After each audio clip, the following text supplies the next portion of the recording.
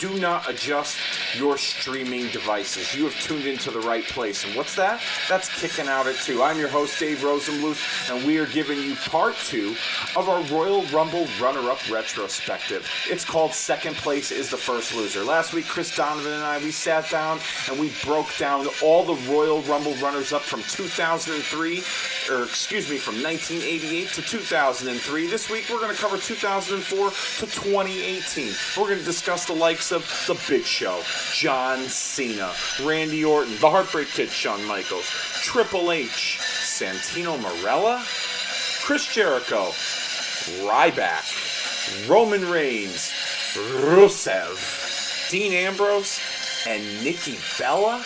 Yeah, that's right. We're going to go coast to coast from 2004 to 2018 this week here on Kicking Out at 2. But before we do all that, allow me to remind you guys that we are on social media. We are on Facebook and Twitter. So if you want to be a part of all the fun that's going on over there, you can hit us up on Facebook, facebook.com/Kicking Out at 2. Hit the like button if you have not already. If you have hit the like button, then please, by all means, you'll be doing other retro throwback pro wrestling fans a great disservice if you do not tell them to join this page and be a part of all the fun. I'd like to create a positive atmosphere and a really cool environment for wrestling fans that want to talk about their childhood as wrestling fans growing up and all the cool things that we all experienced as wrestling fans, and even talk about some of today's stuff. Even though this show is basically a retro show, we can talk about today's current product. I really don't care. All bets are off when it comes to Kicking Out at 2, that's for sure. But, yeah, be sure to do that. Hit the like button. Tell a friend to hit the like button and be a part of all the fun over there. And, if you are a social media traveler, if you do more than just Facebook, we don't have an Instagram yet, but we're getting there. We'll eventually make an Instagram, but we have a Twitter. And our handle is @KickinOut2, KICKN. OUT and the number 2. Help us build a following over there, because it's not as strong as Facebook, but I'd like for it to be.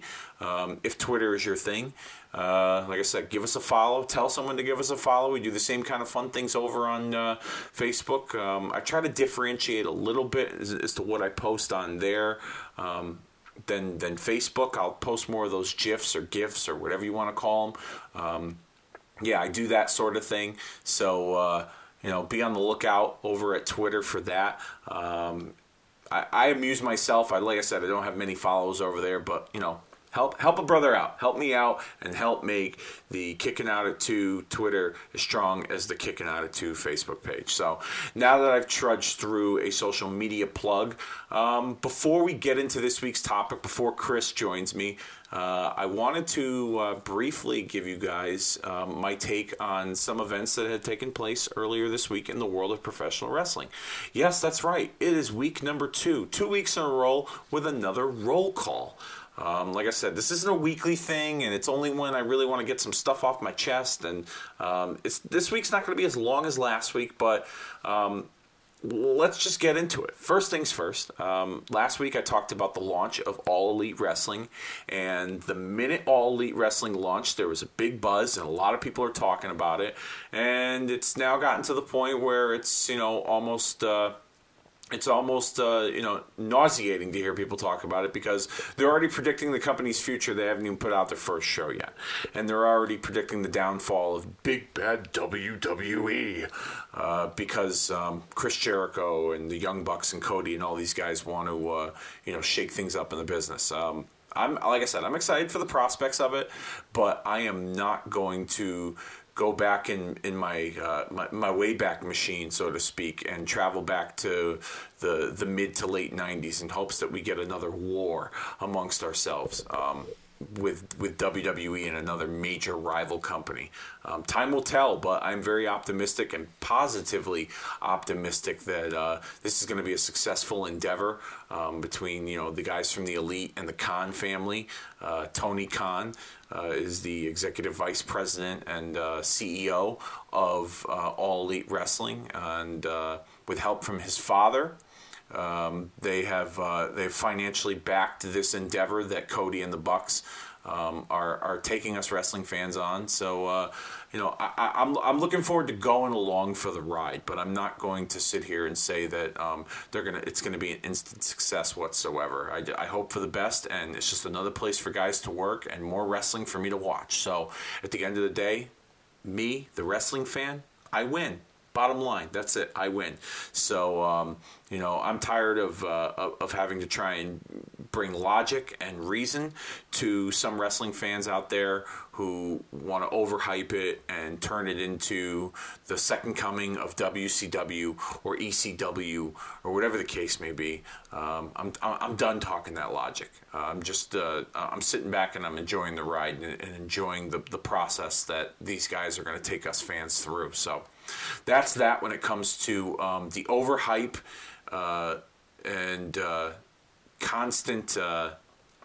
What's the best? Well, I'll just keep it at that. Is constant overhype from fans that just want to talk about AEW and the success that it's going to have, and how WWE is going to fall to their knees because Cody Rhodes and the Young Bucks and the Khan family are bringing competition to them. I'm done talking about that with you people. So that's that. On the front of watching some good wrestling this week, I sure as hell did, and I got a chance to watch the NXT UK Takeover from Blackpool on Saturday. I watched it live. It's funny, I didn't even get a chance to finish watching some of the New Japan stuff. I had every intention Saturday to watch it, and I was on social media and I was getting ready to log off my Facebook, and all of a sudden I saw someone check in and say that they were watching NXT TakeOver Blackpool, and I was like, oh, I forgot about that. Let me go put that on. And I wasn't disappointed. I certainly wasn't. I got to watch the whole thing from start to finish live, and it was an awesome show. The UK crowds are always fun to watch on TV. Sometimes the chants can be a little bit obnoxious, and that's not any disrespect intended to fans over in the United Kingdom. I have listeners over in the United Kingdom. I don't want them to take that I don't want you guys to take offense to it by any means, but sometimes it can be distracting to the action in the ring. That's probably the best way I can put it. However, your passion is there. I love that and respect that, and sometimes it translates very well on TV, and sometimes it can be distracting. But for the most part, it brought a great atmosphere to the Empress Ballroom in Blackpool. I thought it was a really fun show. My biggest takeaways were probably, all the matches were great. I can't say that there was a bad match on the card, but what really stood out to me was the tag team title match, the NXT UK tag team title match with Mustache Mountain losing in a valiant effort to Gibson and Drake. And I was thoroughly impressed. Had a lot of fun watching that match. Really loved how Tyler Bate and Trent Seven paid homage to the late British Bulldogs, Davey Boy Smith and Dynamite Kid. Dynamite just passing recently, with their ring gear.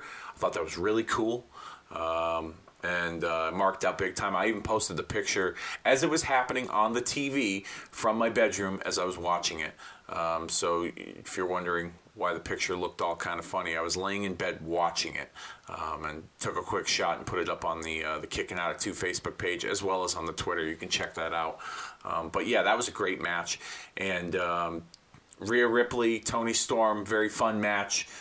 Didn't think Toni Storm was going to come out with the win, but she's awesome, and so's Ripley, and I look forward to more encounters between those two women. And the main event, Pete Dunne and Joe Coffey. I'll be honest with you, it was a great match, but I felt like it was too long. I felt like I was like waiting for it to end. Not that I was bored with it, but I was like, okay, like I get the point now. Great match though. Like Pete Dunne's an awesome performer. I've seen Coffey a couple of times on some of the the NXT UK episodes, and I like the physical style from him.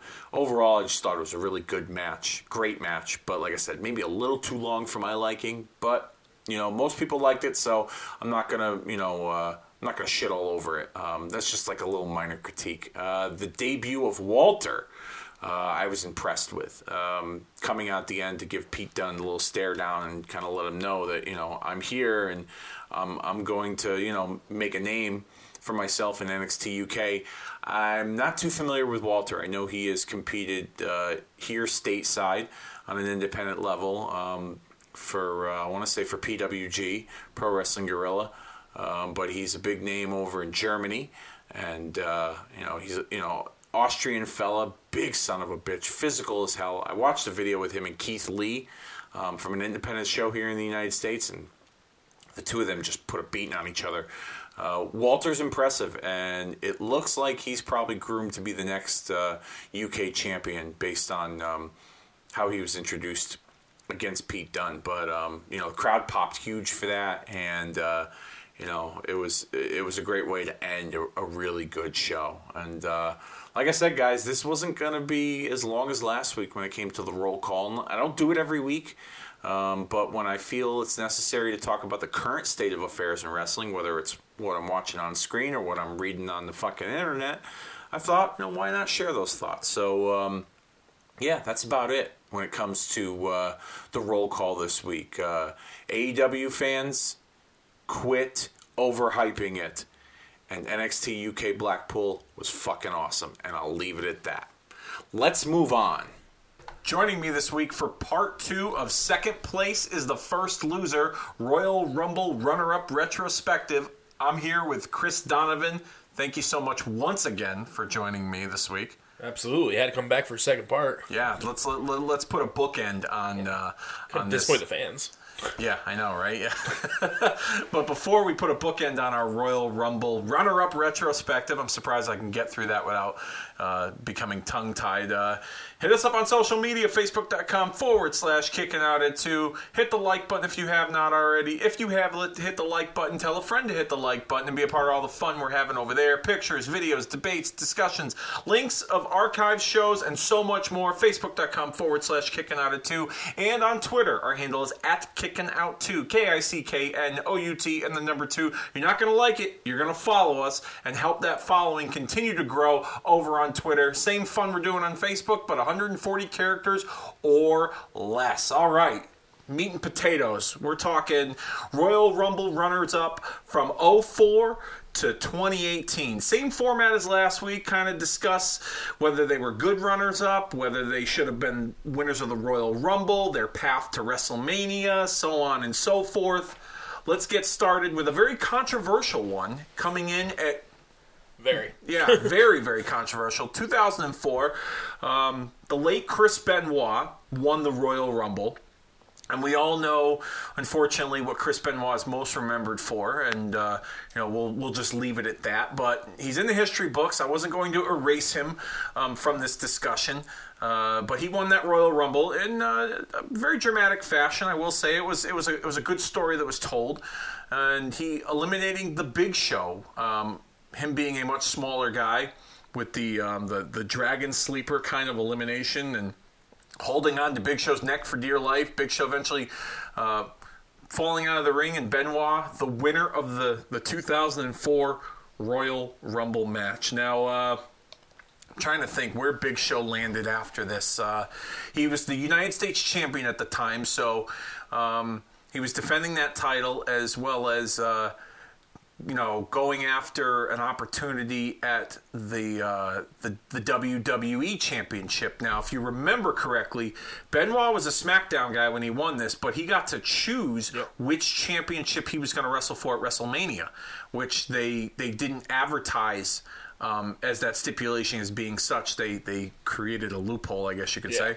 And so Benoit chose to head over to Raw and challenge for the big gold belt, the World Heavyweight title. So that left a void open for SmackDown.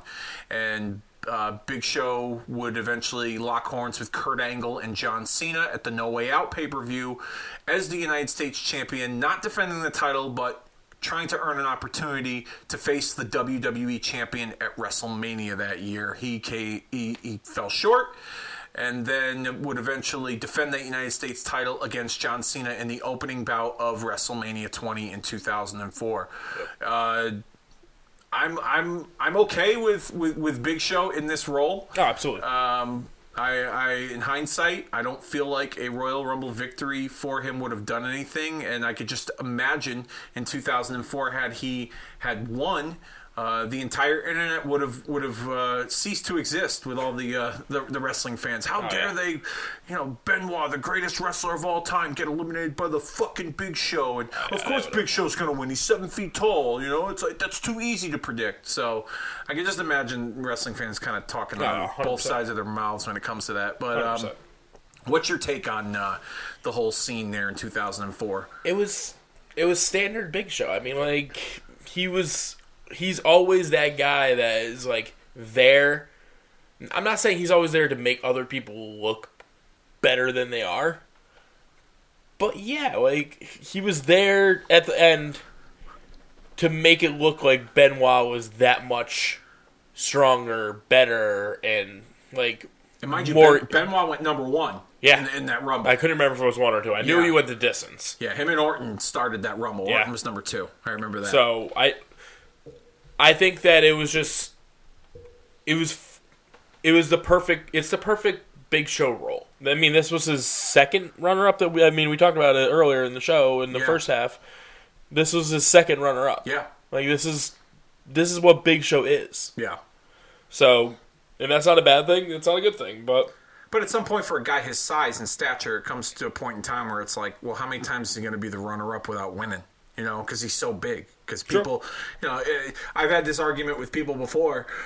If wrestling were real, if it were like UFC, who would be the champion? And a lot of people have said Big Show because he's the biggest guy there. But if you think about it, like Brock, is just as tough, if not tougher, than Big Show based on his credentials, and he can actually move. So Brock would be the champion in real life, and he would kill everyone. So or Braun be the champion. Yeah, or Braun. Yeah, I mean, you can make an argument for a number of the bigger guys, but yeah, I mean, you, like you said, you make a great point. Big Show was there to make Benoit's victory that much more spectacular, and even Benoit going the distance and being number 1 and going through all the other guys to then his last obstacle is the biggest bastard in the whole match to eliminate him. And I thought the elimination, I will say, was done pretty well with the Dragon Sleeper and Benoit kind of holding on to the neck, but cradling the ropes and using all his strength. Probably shouldn't say that. On to the neck. That's a good point. Yeah. I didn't even think of that. I won't edit that one out because, but realistically. When you first sent me the list of we're doing the 2 shows, I saw that the Benoit victory started the show. I was like, wow, bold way to start. Yeah, I know. I was gonna end it on the first one, and I was like, nah, you know what? Why don't we start? I don't want to end the show on a bad note, so why don't we start the second one and then just build off and then build off of that. So I mean, we're gonna keep going to better places, guys. So basically, Big Show played the role of being a runner-up very well in this situation, and even winning wouldn't really have done much for him in the grand scheme of things because he was the Big Show. He was a very credible character because of his look and his size, and losing did nothing for him. Winning wouldn't have done much for him. He could have easily been put into a title situation down the line. But even his path to WrestleMania wasn't like it was forgotten about either. He had some pretty decent stuff with Cena and Kurt Angle. So we'll just leave that at that. And speaking of John Cena, he comes in here in 2005 as the next runner-up as he was eliminated by 2005 Royal Rumble winner Batista. And this was an interesting Rumble because this was another Rumble where they were. We talked about it earlier in the part 1 of our runner-up retrospective, where 93 we saw it was a youth movement, a lot of new faces, and I felt like 2005 was kind of that. You still had some established guys like Kurt Angle and Shawn Michaels and Triple H, but in 2005 they were really going with some new faces, and Cena and Batista being the 2 biggest names that were newer. It was very fitting that they closed out this Rumble match. Both guys had a very 1994-esque finish where they both fell out to the floor, but this time the camera angle was perfect on both of them, and if you go back and you watch that footage, they both hit simultaneously at the same time. Now, here's where I call bullshit, okay? They've talked about this a number of times on different retrospectives on WWE Network and in other DVDs that this was not the planned finish. Okay, Really? that they didn't plan this double finish of both guys landing at the same time. When you look at it and you go back and watch, and Cena and Batista, they legit. The camera was dead on them on the outside. They legit both landed at the same time. So they either did a really great job of choreographing their exit from this match, or they're not lying and telling us that this wasn't planned the way it was and it just so happened. I find that a little bit hard to believe, but at the same time, I'm not saying it's out of the realm of possibility. This is the trend, in my opinion, of where this is where you see runners-up in the Royal Rumble match end up having more prominent roles at WrestleMania. Meaning, because there was a brand extension and there were two titles, you almost in a sense could figure in the runner-up of the Royal Rumble may not have won the Royal Rumble, but they'll face the other champion. And that's what happened in this case. Which kind of waters down the winner in my mind. That's a good point, too. I was just going to get to that. The winner, it takes away their victory, and in a sense, if you look at it from like a realistic standpoint, let's say I'm John Cena, and I lost, and it's like, oh, well, I lost, but I have an opportunity to go fight for the other belt, so it didn't really matter. You know what I mean? Agreed. But what would have happened, let's say, if...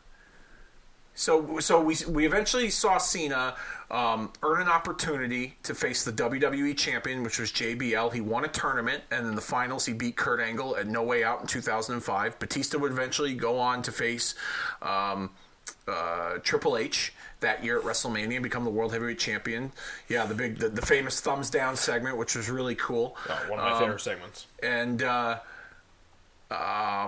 both guys had their big crowning moments at WrestleMania that year, back to back. Cena won the title, and then in the main event, Batista won the title from Hunter. So both guys, it was like their big, crowning moments that started both of their runs on top on their respective shows, Raw and SmackDown. So let's play a little role reversal here. Like I said, we're going to implement some of the trading places concept on Kicking Out at 2 into this without it officially being a trading places show.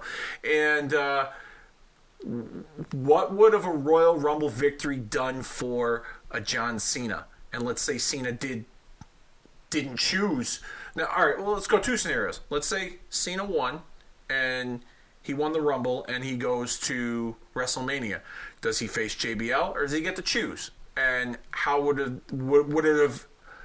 I don't think anything would have changed. Yeah, like you said, with the loser basically getting more than likely getting a chance to face off for the other title. Like, would anything have changed?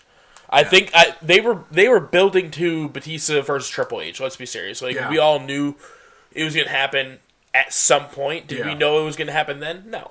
But I think that the rationale was that we were getting Batista versus Triple H. Did we know we were getting JBL versus Cena? No, but did it make sense? Yeah. Yeah. So it was just one of those things where Cena won. He probably would have. I mean, he was a SmackDown wrestler at the time. Correct. So he probably would have chose to fight for the SmackDown title and fight for his brand's title. Yeah. So I don't think anything would have changed. Yeah. Like, would it have changed in the big picture of his career having that extra Royal Rumble win? No. No. I mean, he's John Cena. Because eventually he would get 2 Rumble victories, which we'll discuss in a little bit. Does he need a third one here? No. No. I think I'm not a Batista guy. Yeah. I'm not a Bautista guy, but or a Blue Tista guy. Yeah. Actually, I think that's his best role is right now. Blue Tista. Yeah. And, Guardians. Yeah. Yeah. So I'm indifferent. It was cool because like you said, I loved one of my favorite segments of Raw history is the scene with Triple H with the thumbs up and then the thumbs down, followed by the Batista bomb, followed by Batista basically saying, "I'm no longer in your shadow." Yeah, love that segment. Yeah, no, it was done really well. The whole build up to it. Yeah, without that Rumble win, does that happen?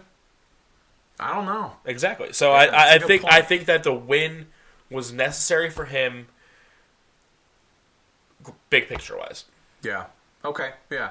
I mean, like you said, it doesn't really change much because, history shows that Cena would eventually go on to face JBL and get his title opportunity. So, it really, in a sense, it really didn't matter. I mean, both, the winner and the runner-up both co-headlined WrestleMania that year, if you think about it. So, so it was just them. It was just WWE putting them in.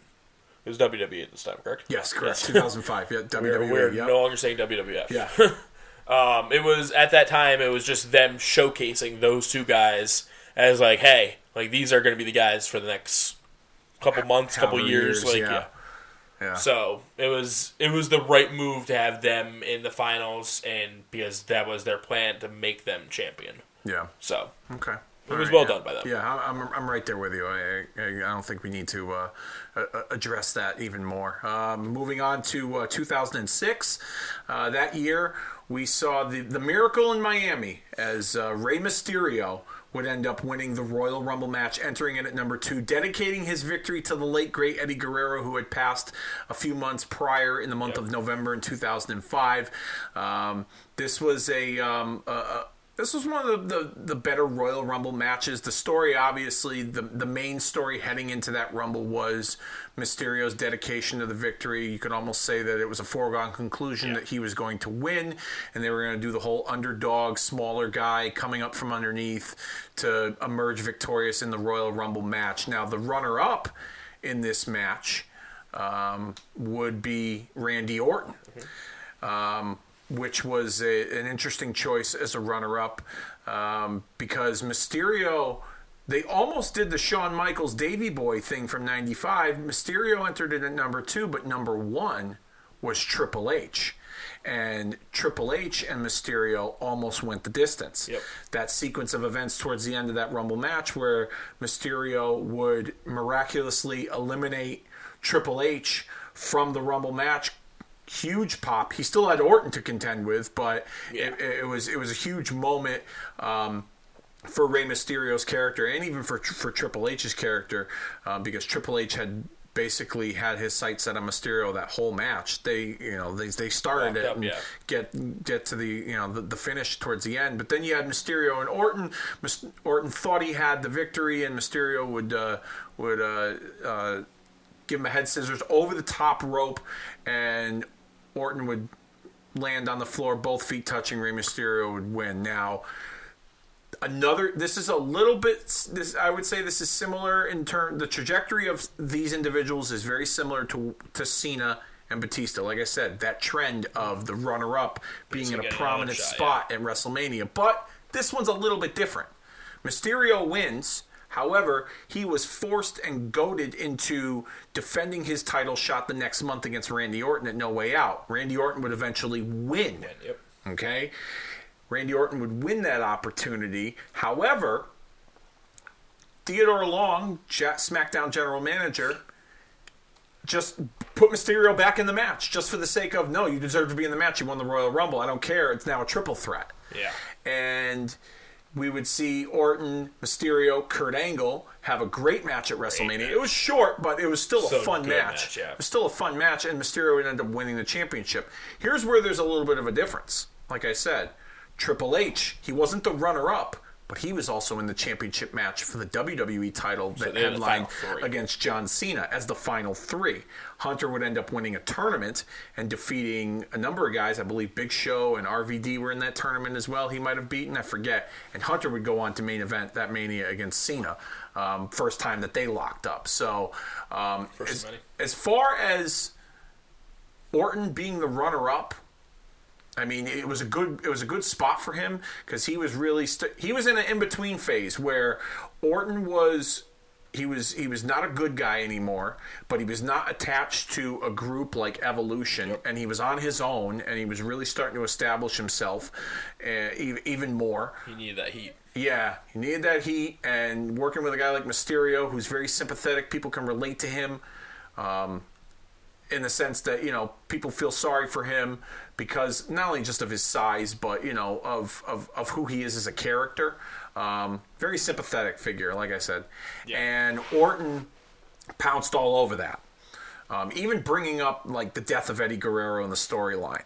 And kind of dragging that into the picture here. But Orton, like I said, as a runner-up, still had a prominent spot, and eventually he got a title shot because he beat Mysterio. So, in a sense, like Cena, Orton didn't have to win the Royal Rumble because he was already in a prominent role at WrestleMania.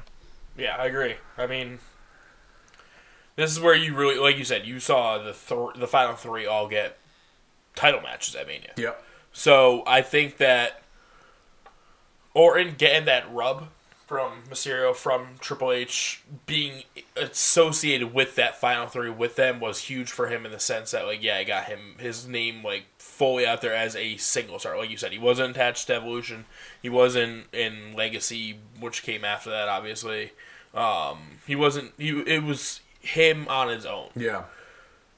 And I thought that him losing in the finals, like you said, we knew Ray was winning. Yeah. Like, we knew it was the right move.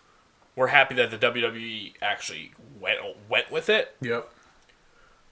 So it was cool just to have Orton associated with that, like, Cinderella story. Okay. Like, people are going to remember that Royal Rumble as Ray's triumph. Yeah. Yeah. So people are going to remember that Royal Rumble. People are also then going to remember that Orton was there. Yeah. So it was good for his career. So do you think now that, let's say, all right, so Orton cheated to win at No Way Out and defeated Mysterio. Mysterio lost the title shot. Orton was the one that got the title shot. At that time, it was only going to be a singles match between him and Kurt Angle. Yep. Like I said, Teddy Long eventually would Good old Teddy Long. would trump all that and basically put Mysterio back in the match for no other reason that he deserved to be in the match because he won the Royal Rumble, even though weird. he lost to Randy Orton in that number one contenders match. Yeah. Getting to which was a very like kind of out of nowhere kind of move. Usually there's like a 100%. decent explanation for doing something like that, but this was just thrown out of nowhere. Like, if Orton won, like, controversially, then it could have I mean, been. he pulled the tights, but like Yeah, they everyone didn't. knows that. But he still kept Orton in the match. Yeah. You know. Now, what if Orton cheated to win and eliminate Mysterio? And do you think then maybe it would have made more sense for Teddy Long to put Mysterio in the match, making it a triple threat? Or do you think they had to get to that point and No Way Out to do I all think that? they had to get to that point. Okay. I think that I can't picture this Rumble without Ray winning. Yeah. So it's hard for me to be like, oh, if Orton won cheating wise, like. Yeah. But then, like, I would have thought that would have been even less reason to put Ray into the match if Orton won the Rumble. Like, I get the fact that, like, obviously it makes no sense that Teddy Long just was like, oh, you know what, he deserves it. Yeah. But like, Yeah. that's Teddy Long. Like, Teddy Long, not the best GM, not the worst GM. No. He was Teddy. Yeah. Yeah, he was Teddy. Yeah. Holla, holla. Speaking of hollering, I was hollering during the finish of this Royal Rumble coming up in 2007 as The Undertaker won the Royal Rumble match for the first time in his career and eliminated Shawn Michaels. And this is probably one of my top 5 favorite Royal Rumble matches of all time based on the I'd agree with that. the finish alone. Yeah. Because the two of them went 11 minutes and had like their own little singles match Yeah. in the Royal And Rumble you didn't match. see that, and that was the first time you saw anything more than, like, what, A minute or two. 4? Maybe 4 minutes? Yeah. Yeah, it was wild. I mean, I remember being at a Hooters and like everyone was standing. It was crazy. Like you felt like you were in the arena watching it. But Undertaker would win. He would go on to WrestleMania to challenge Batista for the world title. My first WrestleMania I ever attended, Nice. and he would win. Once again, 3 years in a row, the Royal Rumble runner-up ends up involved in a prominent role at WrestleMania. Now, I mean, it's Shawn Michaels. Yeah, You couldn't I was about expect to him to not Mr. be WrestleMania. Yeah, you couldn't expect him to not be in a prominent role at WrestleMania, but nonetheless, he was involved in the other title match as he earned an opportunity defeating Edge and Randy Orton in a triple threat match to face John Cena for the WWE Championship, and that was the year that they had the main event at the No Way Out pay-per-view where the WrestleMania main events faced each other. It was Batista and Undertaker as a team taking on John Cena and Shawn Michaels, the two championship Mania main events. headlined that No Way Out pay-per-view and was a huge tag team match. It was a very fun match. And if you go back and watch that match, Michael Cole lost his voice in the last several minutes of the match. JBL had to call the match all by himself. Really? Yeah. Michael Cole barely said anything, probably I would say like the last 10 minutes of that match because he lost his voice. That's crazy. Yeah, I know. It was wild. And JBL had to do the call. JBL's not a good color guard. You know what? It wasn't bad. Yeah. It wasn't bad. He made it work. So as far as Michaels is the runner-up and his trajectory going into WrestleMania, this was a period in time where, like I said, it was Shawn Michaels. He had to be in a prominent role at WrestleMania. He could still go. He was still very popular. People were still into him.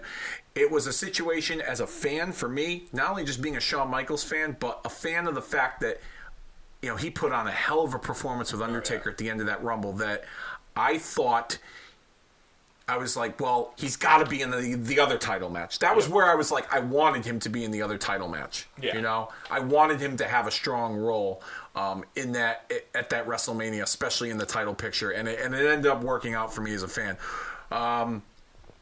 Does it make much of a difference if he were to win? No.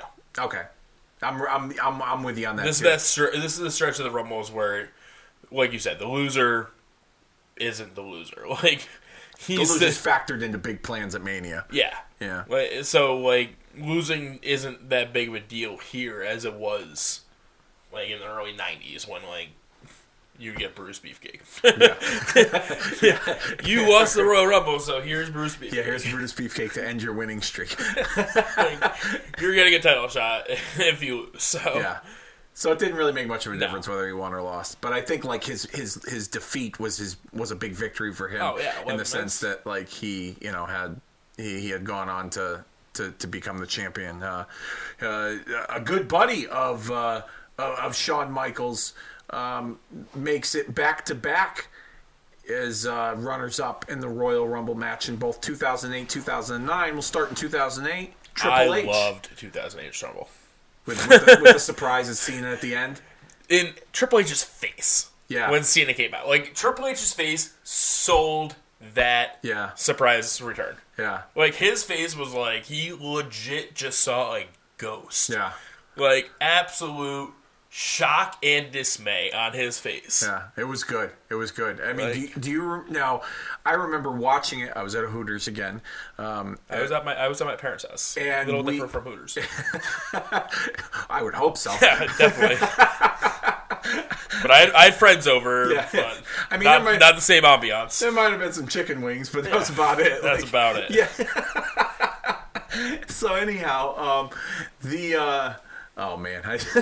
Once again, off track again. All right, let's regroup.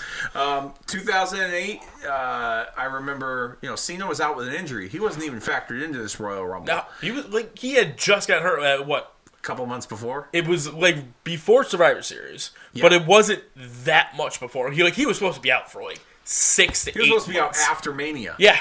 And he shows up, and everyone's just "Oh, head down." I'm doing it as we're recording. Yeah. He has his hands crossed, head down. And he looks up. He's and he has that John Cena grin on smirk, his face. Yeah, he's just haha, screw you guys. Yeah, it was and pretty wild. From that second on, you knew he was winning.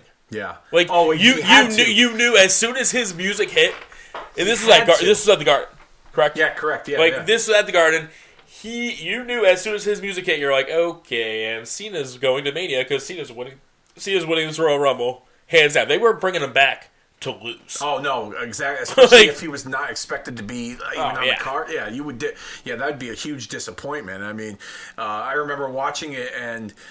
It was a fun Rumble to watch, but then when it got towards the end, and it was Hunter was, I think, 28 or 29 or something, and I think it was. Honestly, it was 27, 28. It was definitely at the end, and I was just well, I guess he's the only one left that could win. I mean, who we got left in the field? Chavo, Carlito, Mark Henry, Umaga. I was the finals wasn't it the final four was Carlito, Umaga.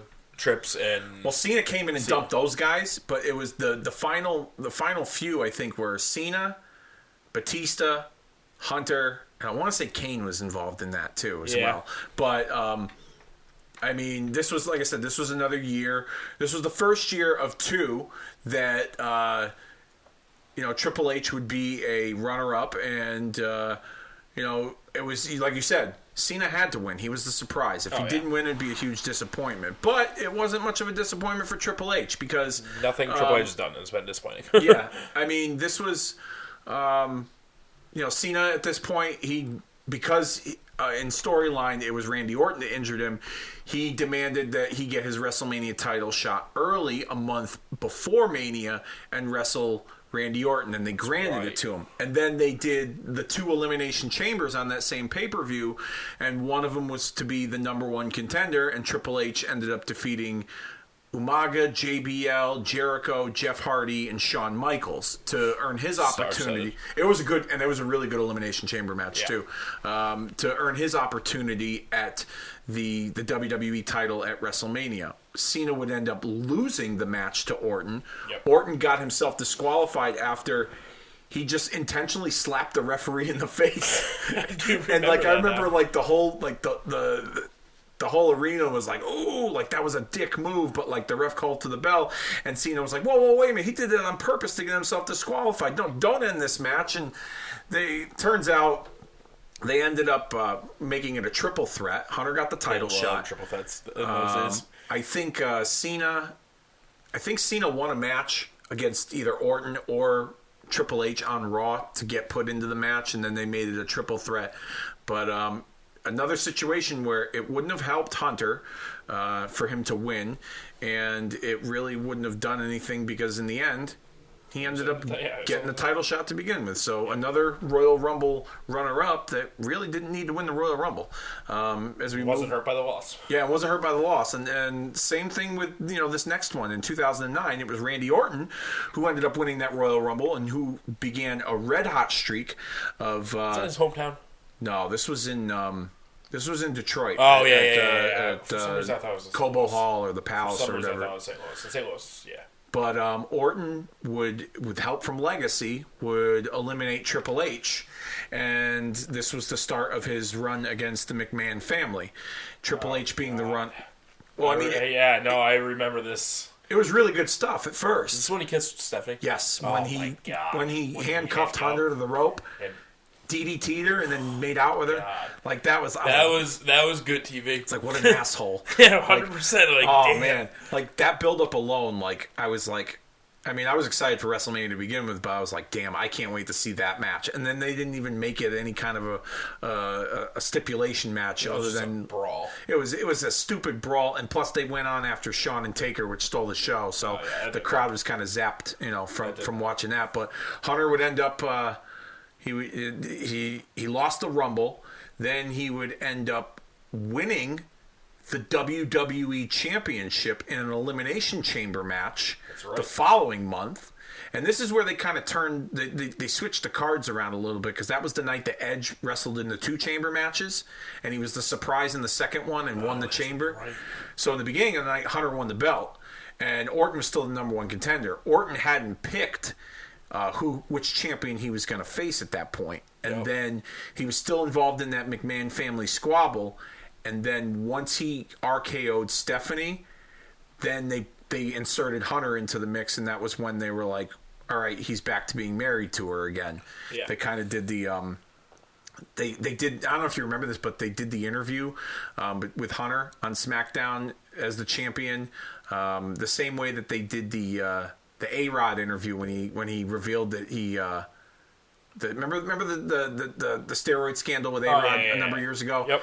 And ESPN had like a sit down interview with him, or it was 60 Minutes. I forget what it was. Yeah, but it was like E60 or not. It was one of those. They constructed the interview in the very same way with Hunter, and talking about like revealing why he kept his marriage a secret. With Stephanie after the initial divorce on TV in 2002. Yeah. But Hunter was the champion, and so he lost the Royal Rumble, but he ended up winning the championship the next month. So another situation where it didn't even really matter to begin with. And this was where they were like intermingling too much of the brands. Like Raw and SmackDown were just kind of like sharing guys, and they would reshuffle the deck after WrestleMania.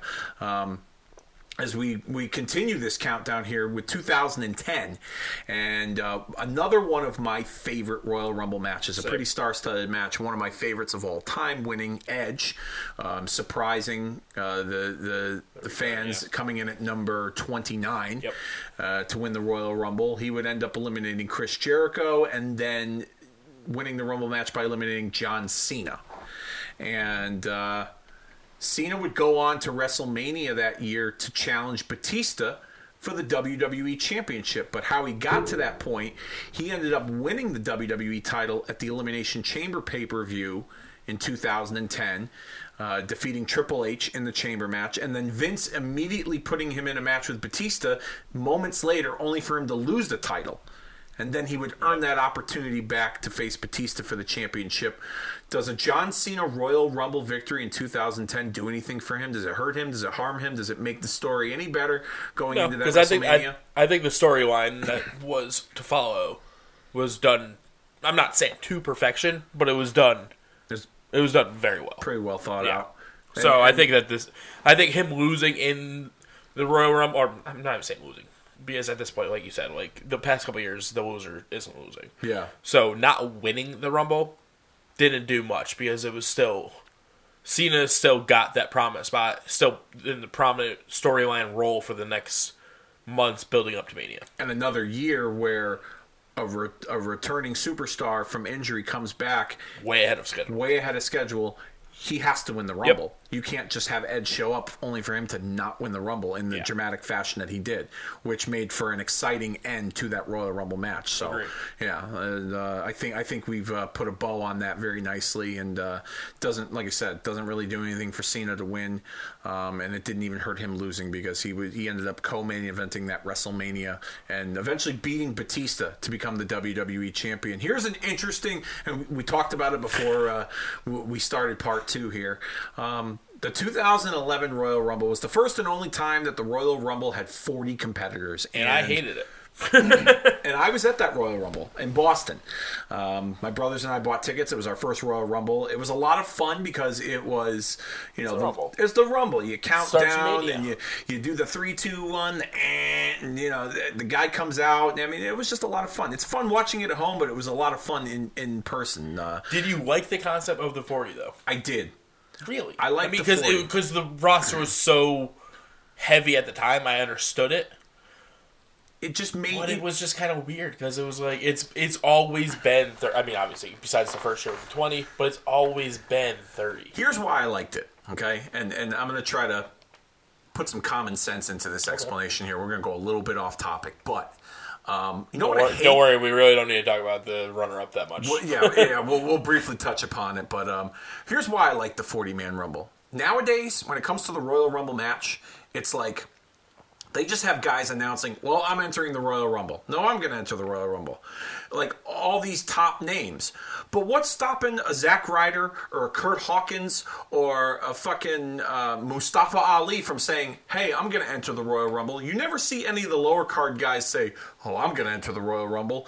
It's like, what's stopping them from entering the Royal Rumble? Like, why don't, in realistic fashion, have 30 guys earn their opportunity, or at least 25, and then you have a few surprises. Yeah. You know what I mean? But I just feel like it's kind of silly that, that some of the lower card guys don't say, well, I want to enter the Royal Rumble too. Like, if I was a lower card guy in kayfabe terms and storyline, perspective here, and I wasn't getting any opportunities at a title shot, well, the Royal Rumble's the best chance I have. Why wouldn't I want to sign up to be a part of the Royal Rumble? You know what I mean? Like, it doesn't make... It's like saying... your team's in the World Series for an opportunity to be the champion and World Series champion, but you decide, you know what, I'm gonna sit this one out on the bench. I don't want to be a part of the game. You know what I mean? That to me, just like that's yeah. So when they went with the 40-man concept, I was like, okay, cool. There's more opportunity for surprises. You can put more guys in the match, and realistically, with 40 guys, like I said, there's more chances of the lower card guys saying, hey, I'm over here. I want in too, you know? So that's why I liked the 40-man concept, and that's why I think, too, like, with the way that they build up to the Royal Rumble each and every year, especially these last few years, it's just been kind of silly. It's like they'll say, like, oh, so-and-so's going to enter the Royal Rumble. He's announced his entry into the Royal Rumble. Yeah. Or she's announced her entry into the Royal Rumble now that we have a female Rumble. But it's, like... Either you earn your opportunity in and you do qualifying matches and make it a little bit more interesting, or realistically, you let some of these lower card guys like a Kurt Hawkins or a Kalisto or whoever enter the Royal Rumble. You know, Yeah. like I just think it's, like I said, it would make much more sense if like someone just, you know. I get that. You know, so that's why I like the 40-man concept, and I also liked it because I was there and it was a lot of fun. And you had the surprise with Kevin Nash making a surprise appearance. Booker T had a surprise appearance in that Rumble. That was a lot of fun. As we all know, the 40-man Royal Rumble was won by Alberto Del Rio, eliminating Santino Marella. I didn't understand why they did it. I was like... This might be one of the reasons why I don't like it. Yeah, I mean, I don't blame you in that sense. I mean, Santino Marella is a funny character and all, but, like... I don't know what they were trying to accomplish having Del Rio eliminate him. They did nothing for Del Rio. I will say this, being in the arena, like, I didn't realize he wasn't eliminated until, like, I looked at the screen and he, like, popped in. I mean, where we were sitting, we could see clear as day, like... Oh, yeah. But, like, he was... Under the ring. He was, like, under the ring, practically, and he, like, scoots in, and then they're like, whoa, wait a minute, he's still in the match, he was never eliminated, only for it to be so anticlimactic that he eliminated Santino, of all people. If he had dumped out John Cena or Randy Orton, I'd have been like, okay, but, like, I just felt like that kind of fell flat, and I think they were trying to go with the underdog that nobody expected has a chance to win the Royal Rumble, and it just didn't really... connect very well. So, I mean, and it goes to show that, you know, Santino's path to WrestleMania in 2011 that year really wasn't anything to write home about. He ended up becoming a part of an 8-man team with Kofi Kingston, Big Show, and Kane against the Core. It was that, like, bootleg nexus that they had, like, Wade Barrett split off with, like, Wade Barrett, Heath Slater, Justin Gabriel, and Ezekiel Jackson, which was I thought the name was kind of silly, but I liked that they were still kind of keeping those guys as a group, but it didn't do much, and that was the end of that. We're just going to pass right through here as we go to 2012 in St. Louis. You mentioned it earlier, Randy Orton's hometown. Yeah. This was the evening that Sheamus would end up winning the Royal Rumble match, tossing out Chris Jericho. Chris Jericho had made his return a few weeks prior where he was kind of doing that. I don't know if you remember in the build-up where he was coming out week after week and he wasn't even talking and the fans would just like pop. Oh, yeah. And then like he would like build it up and build it up and build it up and the people would start to boo him like, well, what are you doing here? Like, tell us, like, give us more. What do you want? He literally would just stand there. Yeah, he would just stand there. And I thought it was kind of cool. I was like, oh, that's pretty interesting. And then Jericho kind of let his intentions be known. He's back for the title, but just the way that they introduced it, I thought it was very interesting. But anyhow, so Sheamus would eliminate Jericho, and another case of Jericho losing and being the runner-up, but eventually earning an opportunity at the WWE Championship against CM Punk at WrestleMania that year. Yep. Now, this is where I'm different in this scenario, and I'll let you chime in just a sec. I think as much as it helped Sheamus, okay, in the short term, in the long run, looking at it today in 2019, people have kind of forgotten about that Royal Rumble victory when it comes to Sheamus. Don't get me wrong. I honestly did. I love him in the bar with Cesaro, okay? I think too. they're a great team. I really do, and I like what they bring. I think Sheamus gets some undeserved heat from the fan base, but because he looks stupid. Yeah, I mean, he does need to get rid of that mohawk. I will say, like he could. Yeah, it looks pretty dumb. But anyhow, I feel like with Jericho's return at that time in 2012, they could have capitalized more. They could have capitalized more with the Rumble victory. Agreed. And it would have made for far better story heading into WrestleMania against CM Punk. Not that it wasn't good, but a Rumble victory for him at that time, because that's Jericho's done a lot of things in his career all over the world, not just WWE, but in WWE, he's never won the Royal Rumble. And I think that would have helped solidify him in the sense. I'm not saying he's not solidified. Like, don't get me wrong. Jericho is one of the best wrestlers in the world. Yeah. I mean, he'll tell you he's the best in the Yeah. world. But, like you said, you sent me a list of the runner-ups. I honestly had to look to see who actually won some of these Rumbles. Mm-hmm. And I forgot about Sheamus. Yeah. I legit forgot that Sheamus won the Royal Rumble. Yeah. Like, he's a good wrestler. Like you said, I like him in the bar. I like him with Cesaro. I forgot how much of a main event push he actually did get. Yeah. I mean, don't get me wrong. In the beginning, I liked that they threw Sheamus out of nowhere and had him beat Cena and won that. That table match. Yeah. I thought that was kind of interesting. It got people's attention. Yeah, no one expected it. And following that, they capitalized really well on him as the champion. They made me believe that he was a player. And WWE has always been known in the last decade or so to take guys and they'll start them off strong and then they'll cool them off. And Sheamus was one of those guys where like they started him off really strong. They made him the champion, and then after that they kind of cooled him off a little bit. And then this was almost like a resurgence of his build-up, and eventually Sheamus would go on to win the world title at that WrestleMania in 18 seconds over Daniel Bryan, which I was in attendance for that one, and holy cow, I can't tell you how many people probably wanted to kill that guy. I didn't even think it was 18 seconds, honestly. But Jericho would go on to face CM Punk, and like I said, this is a case where I felt, okay, Sheamus, he could have used it. He could have needed it. Jericho was more established, but at the same time, it would have been a nice little feather in Jericho's cap to have that Rumble victory and capitalize on it, on his return heading into WrestleMania. Yeah. So, I think we can both agree that the Sheamus Royal Rumble victory was forgettable, unfortunately. And Jericho might have been the better suited victor as opposed to being the runner-up. But he turned out to get an opportunity at the title anyway, so another case of runners-up still making it making their mark on the WrestleMania card.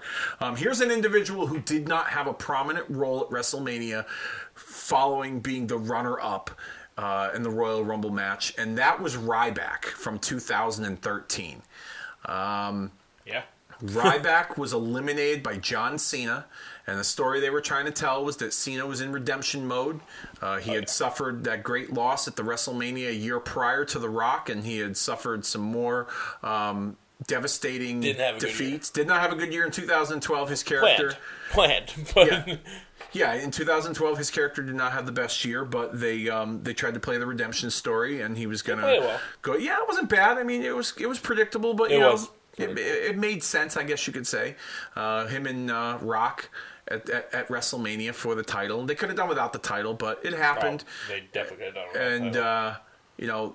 A lot of people shit on it because it was, they promoted once in a lifetime the year before, and they're going to do it again. I'm like, and I tried to rationalize it, but it's for the belt. It's different. Rock and Cena. It's Rock and Cena. It's for the belt, and I got a lot of unwarranted hate from a number of wrestling fans. I remember I tried to rationalize it once when.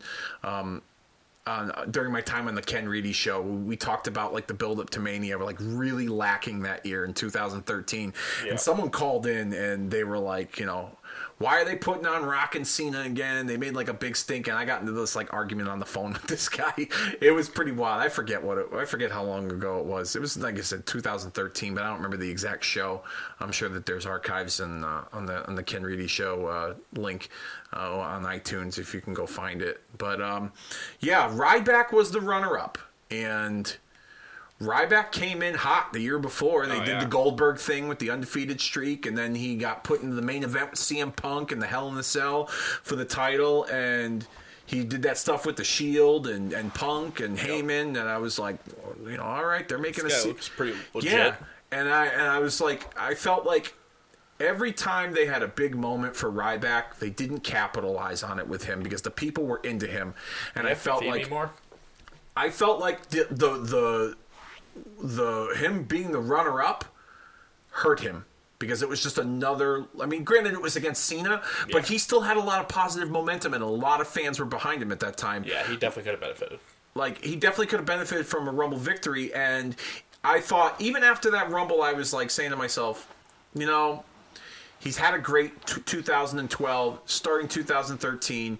I mean, it says something that they had Cena eliminate him in the fashion that they did. It shows how imposing and how intimidating and how credible his character could be that Cena eliminates him last. They got to do something with him at WrestleMania that means something. Well, he was the second match on the card against Mark Henry. And the only thing that happened in that match that was of noteworthy was him delivering his finish at the end to Mark Henry, that modified version of the Muscle Buster. Yeah, he stomped around the ring. Yeah, stomped around the ring. I mean, I don't think he stomped with Mark Henry on him, but he did it with other people. He tried it, and then Mark Henry ended up pinning him and winning. But then post-match, I think, after the bell, Ryback did it again to Mark Henry. So, but yeah, I mean, what do you think Ryback? What do you think of Ryback and him in the role of? This could have changed his career. I mean, if he won the Royal Rumble. Yeah, he didn't last all that much longer. I mean, he probably lasted like 2 more years in the company. I think he left in 15, 16. He left in 2016. Yeah, his last match was at Payback in 2016, and I think he asked for his release after that. Yeah, they put him in the tag with He was in a pre-show match. On who was his tag at that time? Oh, he was tagging with Curtis Axel. Yeah, Rybaxel. Yeah, Rybaxel. Yeah, which was a silly team. Yeah, but yeah, I mean, think about it. I think this could have solidified him as a top-notch superstar in the sense that he never. I mean, he wasn't gone from the main event picture, but he was never looked at as the same. Yeah. So, I think this is where his momentum where people soured on his character that he just couldn't get the job done, and I mean, do you blame management and the way that they built him up for that? Not entirely. Okay. I mean, they could have done more with him, obviously. Yeah. But I don't know. He was never a good talker.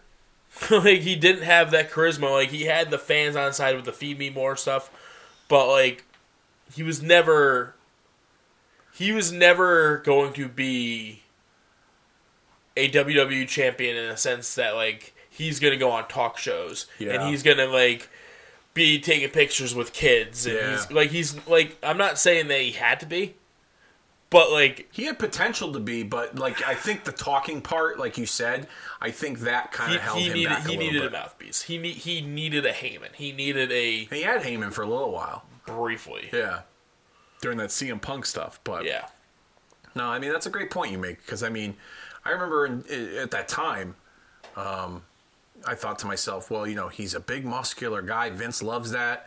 Oh, yeah. Good looking guy, clean cut in some regards. He's got that larger than life superhero kind of look to him, and I thought in some respects for his character didn't need to talk because he kind of had that Goldberg thing going, where it was just all action in the ring and less talk on the mic. But I pictured at some point him doing the talk show circuit and being that face of the company in a similar way as Cena. But now that you kind of mentioned it, maybe it was for the best that they didn't I think it was. move forward with him. So, but it definitely would have helped him.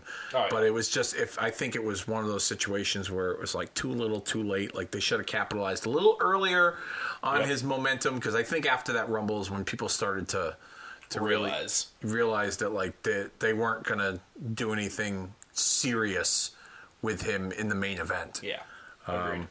An individual who would eventually take over the main event scene for a number of years in this Royal Rumble runner-up countdown comes in from the year 2014. We saw the return of Batista, and Batista would end up winning the Royal Rumble match in controversial fashion. Not the way he eliminated the runner-up, but the fact that the audience didn't appreciate Batista's return, and they wanted Daniel Bryan. Yeah, and it was probably Bryan got eliminated quick too. Or early, not quick. No, that you're thinking the next year, which I'll get into that in a minute. Okay. 24. He wasn't even in the match in 2014. Oh, okay, yeah, all right. That was the night that CM Punk wrestled his last match in wrestling. He was the first guy in the Rumble. 14? Yeah, and then the next night he quit. So it altered a lot of plans for WrestleMania. But Batista, they looked at Batista like, oh, he's going to be this. He's going to be the. This might be going back, but what was the year that Punk literally was able to like sit down and do like interviews, like in the middle of the Rumble match? Yeah, it was 2010. He came in at number 3. He eliminated. I think like Zack Ryder, Dolph Ziggler, Evan Bourne. He asked for the microphone and he did like a whole the straight edge preaching and then Beth Phoenix had that role in the Rumble. He eliminated her, Great Khali. Or he didn't eliminate Khali. She eliminated Khali, and then he dumped her out. And then once he got a few under his belt, that's when Hunter showed up. Yep. And then they cooled his jets off pretty quickly, and that was the end of Punk. Gotcha. In that I remember role. that was in Sorry, 2010. That was the year Edge won. Yep. But in 2014, Batista won, and Batista. yeah, that was they thought that they had a good guy in Batista, and the audience didn't really react to him the way that they had hoped, and this was on the heels of Daniel Bryan's rise. And as a fan, I was very, very upset and disappointed that they didn't even put Daniel Bryan in the match. But this is where I think they realized that they needed to pull the trigger on Roman Reigns, who would end up being the runner-up in this match. It was Batista who had eliminated Reigns, and this is where the audience was chanting for Roman Reigns, because it was not Daniel Bryan, but it was anybody but Batista winning the Royal Rumble that the audience felt deserved this opportunity. Now, knowing what we know about Roman Reigns and his relationship that he has with the audience, he was still part of the Shield. This was before the Shield broke up. Yep. This was right in the heart of WrestleMania season, Royal Rumble 2014. Does a Roman Reigns victory, how does that affect the Shield and splitting up? And does Roman Reigns, does it benefit him, or is it still too early for him to win the Royal Rumble that year? I think it was fine that he didn't win because the Shield still had more to do. And more to accomplish at the time.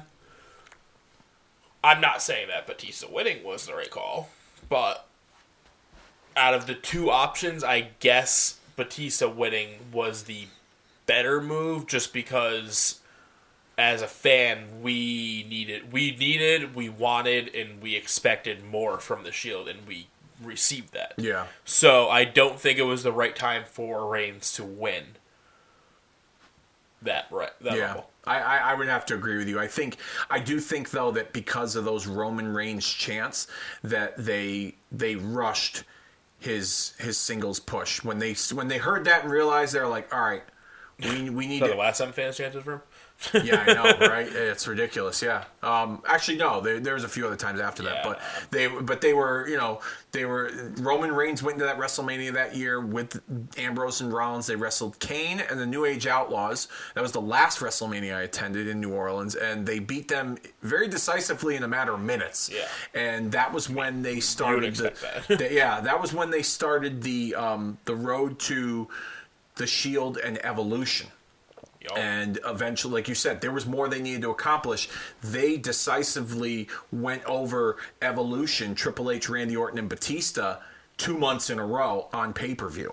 Yep. And then, of course, the next street fight. Yeah, the street fight before the breakup. Yeah, that was a great match. It was an elimination match, I think, too. Right? They had to beat all 3 guys to win the match, if I'm not mistaken. Yeah, I just remember they clean sweeped them. Oh, yeah. Or something. It was, and they really showed the dominance of the Shield, and I thought oh, good, these 3 now are the new top faction, even though they were already kind of a top faction. I was to beat Evolution like that, you got to think that they had plans for them, and I was very excited at the prospects of babyface version of the Shield, and then Rollins turns on them the next night, and then Plan B, and that was the end of that. So, but I'm with you there. Reigns winning. 14 was not his time. No, it certainly wasn't. But I think that's with those Roman Reigns chants. That's when they they put the bug, the bug was in their ear, like, all right, well, Yeah, we need agreed. to do something with them. Which brings us to the following year. Like you said, 2015. This was the year Daniel Bryan was eliminated. He came into the match early, and he was eliminated within a matter of minutes. And I think this was the first one we watched together. No, it was not. No, It was the sorry. following year. Was it? Yeah. That year- Because I at wasn't the I was not working at Jengris when that At, Rumble. at your old place. Yeah. Okay. That was the following year. We'll get into Way to that. now. spoil that. But yeah, sorry. Didn't mean to. No, I brought it up. Didn't mean to burst that bubble, but yeah, 2015.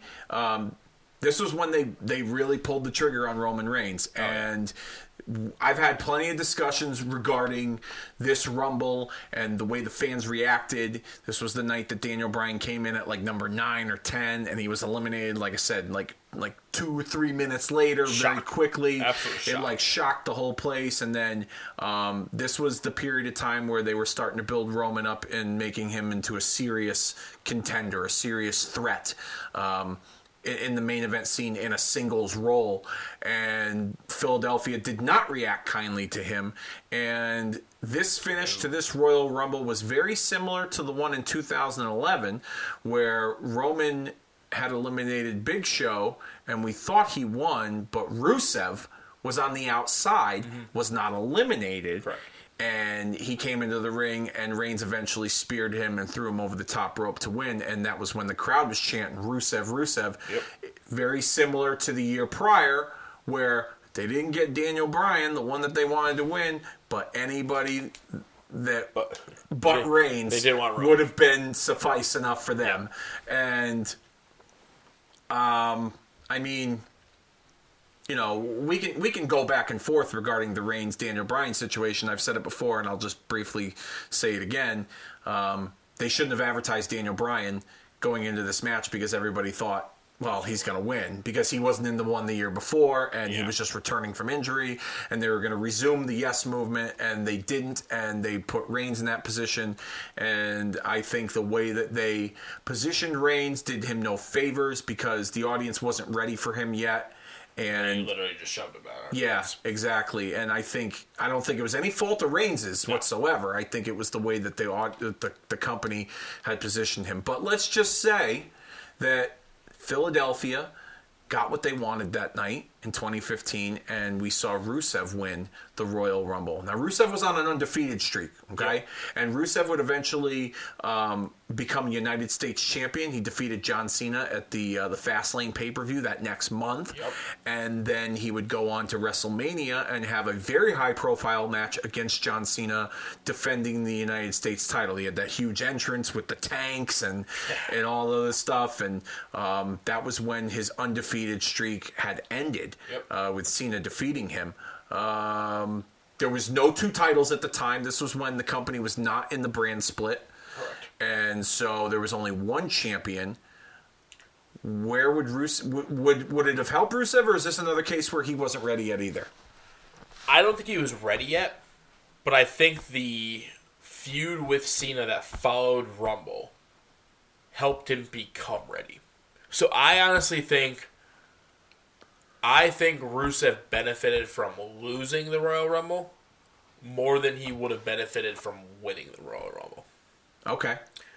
Because, like I said, he might not have been ready for the main event world title picture, but he proved that he was ready for the limelight in the sense that he went up against Cena. He beat Cena for the title at Fastlane, then lost to Cena in his first loss at Mania. Yeah. Which losing to Cena at any time is never a bad thing. But losing to Cena at Mania, and from what I remember, it was a decent match. Yeah, it wasn't bad. Yeah. So, like, Rusev put a good effort in, and I think that solidified him as a person who can be looked at as a serious threat to not just the U.S. title, but to future heavyweight title pictures. Yeah. I will say that, like, I think that I obviously defeating Cena for the U.S. title certainly helped him at Fastlane. Yep. I just thought if they but it seemed like after his run with Cena, he kind of fell into obscurity for quite some time, for a number of years. He did. And hopefully he's coming out of it now. yeah, it looks like he seems to be coming out of it now with the recent title win on Christmas with Rusev and with Nakamura. Yep. But I feel like in this case with Rusev, he had a good run to WrestleMania. And like you said, like he was able to be put in a situation where he was in the limelight, and they saw developments of him being a player down the line. Glimmer of hope. Yeah, glimmer of hope, I guess you could say. But it's just we didn't want Reigns to win. Yeah, people didn't want to see that, and And to be fair, I think Kurt Angle kind of won that night. Oh, because he's still never been officially eliminated. Same thing with Maven in 2002. He was never officially eliminated from the Royal Rumble. We could talk about a number of guys that have never been officially eliminated from the Royal Rumble match. Who came in and knocked out Axel in the entryway? What's his name? Rowan, Eric Rowan. Yeah, Wyatt member. Yeah. He was out of the match. Yep. He wasn't even allowed in the match, and then he ended up becoming a part of the match because he took Axel's spot, which I never really understood when they do that to guys. That doesn't really work. Yeah, you know what I mean. That's like saying you come off the bench and you like clothesline the guy to and then you're gonna take the substitution and it doesn't get. I'm not a quarterback. Yeah, exactly. You know what I mean. Rusev. They, like I said, fell into obscurity after the Cena thing. I do feel like, though, that maybe they shouldn't have put the U.S. title on him the first time at Fastlane. Maybe they could have done some kind of finish where it sets up another match with the two of them at Mania, and maybe he could have. I don't think Cena winning. I mean, it made sense because he's defending the honor of America against this this Russian sympathizer. Yeah, and it made sense that he won. Because at the end of the day, the hero's going to have to win at some point. But I thought, like, if they really wanted to make Rusev, they could have had him win. Had him win at Mania with the tank. Yeah, had that huge entrance, and he he wins the United States title from Cena at Mania. Cena would go into that Mania with the championship. I just felt like they really had a great opportunity to make him a bona fide main event guy, a top player, and they didn't capitalize on that. Let's move on to the following year, 2016. The first time we watched a Royal Rumble together in my old apartment. And this was the year that the Royal Rumble was... the winner of the Royal Rumble would become the WWE champion. Because Reigns was defending it. Reigns was defending it in the Rumble match against 29 other guys. Vince forced Reigns to defend the title in the match, which was a pretty cool... I liked it. Yeah, I liked it too as well. Especially because no one expected Reigns to walk out with the title. Yeah. It was done in a way that the way that they had built it up. There were some bright spots and some low lights in it, but if you remember correctly, in that storyline, Reigns had some issues with the McMahon family. He had put Triple H out of commission, and Triple H eventually would return and become number 30 in this match, and he would eliminate Roman Reigns after Roman Reigns made a return in the Royal Rumble match because Vince had hired what was that group? That stupid group that Donnie liked, the League of Nations. The League of Nations. He thought that was a great group. I was man. This is where the name was stupid. But we were just talking about how Rusev fell into obscurity. This is what we were talking about. Yeah. He was a part of the League of Nations with what? Sheamus, Del Rio, and I'm afraid I've got some bad news. Oh, Wade Barrett. Yeah, God. Yeah. They came out and took Reigns out. And all right, it was terrible in the sense that they sucked. But it was necessary in the sense that there was no way Reigns was going to last the distance. Yeah, because he was number one. He was number one. He was the champion. There was no way he was going to last the distance. But when he was eliminated, everyone was like, oh, yeah, we're going to get a new champion. But everyone knew he was coming back into the match. It's the people were even booing it when it was going on. Yeah, because we knew what. We're all right, we're gonna let 20 guys get eliminated, and then Reigns is gonna come back in with 7 dudes left, and be all right. I'm back. Yeah. No, I think the way it was structured, it did his character no favors once again. No, and not it at made all. things worse for him because that was a period in time where he won the belt and the people were kind of... They were kind of into him because he was opposing the McMahons. Oh, yeah. But I think, Whenever you're opposing McMahon's, it helps. but I think they smelled bullshit yeah. as time went on because they tried to redo the whole Austin McMahon angle. He's a McMahon guy, Yeah. and everyone knew that. Like, Yeah, so- he's fighting against him on camera while like friggin' buddying up with them in the backstage, not on camera. Yeah. Like, and we all knew that. Yeah, so I mean, it was one of those situations, like you said, where like we smelled bullshit and people didn't really care for it. But the glimmer of hope in this match was, The eventual runner-up. Dean Ambrose. Dean Ambrose would end up losing the match to Triple H, and Triple H would become the WWE champion. Now, Ambrose's path to WrestleMania following this was rather interesting because this was a period in time where the roster had taken a number of hits with injuries. Oh, yeah. Orton, Rollins, Cena, all off of WrestleMania. Which is a crazy thing. Yeah, all three guys unable to be a part of WrestleMania due to injuries. The Rock's status was a little undetermined. You knew he was going to be a part of Mania, but you weren't sure if it was going to be in some kind of a guest role or if he was going to have a serious role in a match. Was that the year he had the squash match where like he beat Rowan? Rowan in like 6 seconds, and he set a WrestleMania record, and he came out with that stupid fucking flamethrower, and he lit his name up on fire on the stage. That was and so dumb. He told everyone that there were goosebump moments, and he announced the attendance, which was like over 100,000 people, which was a lot of people, but it's a lie according to. Well, actually, you know, I'll be honest with you. I don't know if that's a lie because you think about this for a minute here. Was this at AT&T Yeah. in Dallas? WWE, I've heard the story that they padded the number based on the amount of people that work in the building and that were a part of the company that they added to that number. I heard the legit number was over 97,000 Yeah. people. It was still a legit okay, number. it was still a huge number, and it broke the WrestleMania 3 number. But I've heard that they padded that number with like 101,000 based on guests that were there from the company and the people that work in the company and the people that work in the building. However, if you think about this here for a minute, WWE is a publicly traded company on the New York Stock Exchange. Okay, they have to report their earnings and pay taxes on their earnings. Mm-hmm. So, do you mean to tell me that a publicly traded company is going to lie about an attendance at one of their events and not pay taxes on the number that they're lying on?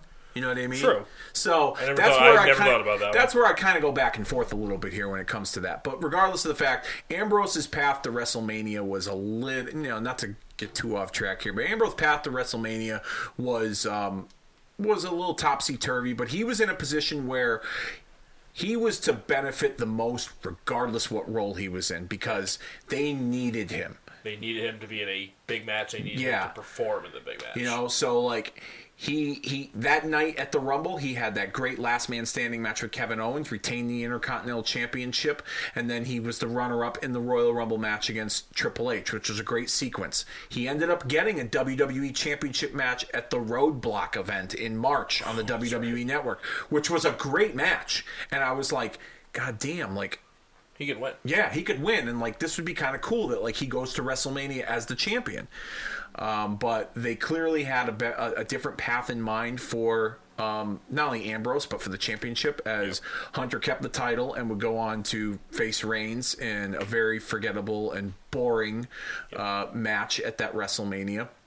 I was not a big fan of it. I mean, we watched it together. I think we were talking mostly during the match about what took place earlier in the night as opposed to the actual main event. And then Ambrose had that very underwhelming 13-minute suplex-a-thon against Brock Lesnar. That was Where Brock basically just bounced him around for 13 minutes, and that was, to me, I thought like that could have been like the big star-making moment for Ambrose to take an ass whooping from Lesnar and or not necessarily beat him, but like take that ass whooping and really come out of it like this like Mick Foley underdog like hero, and it was just very matter of factly that Lesnar beat him, and that was the end of it.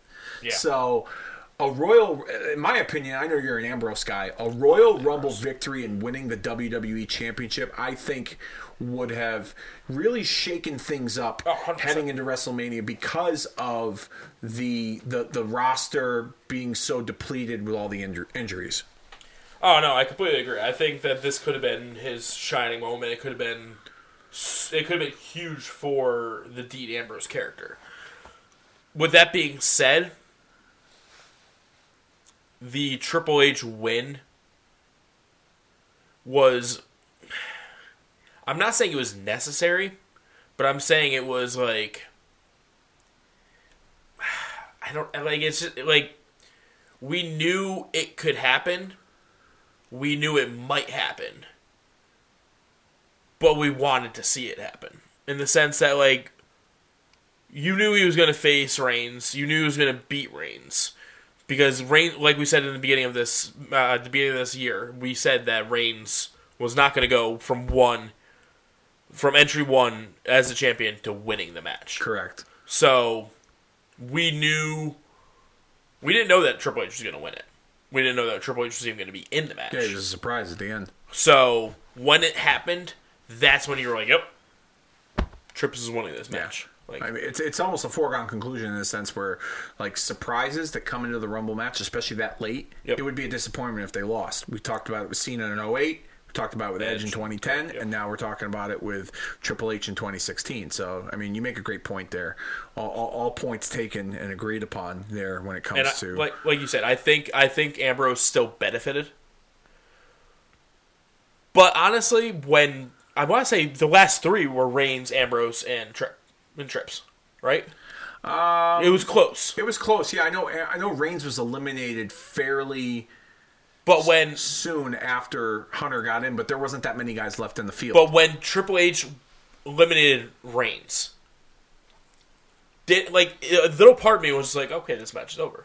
I thought that was the win. Oh, okay. I kind of forgot that there were other people in the ring. Yeah, I think Jericho was still in at one point. I'm not mistaken. Maybe I forget. Yeah, I think Brock might have been in it still.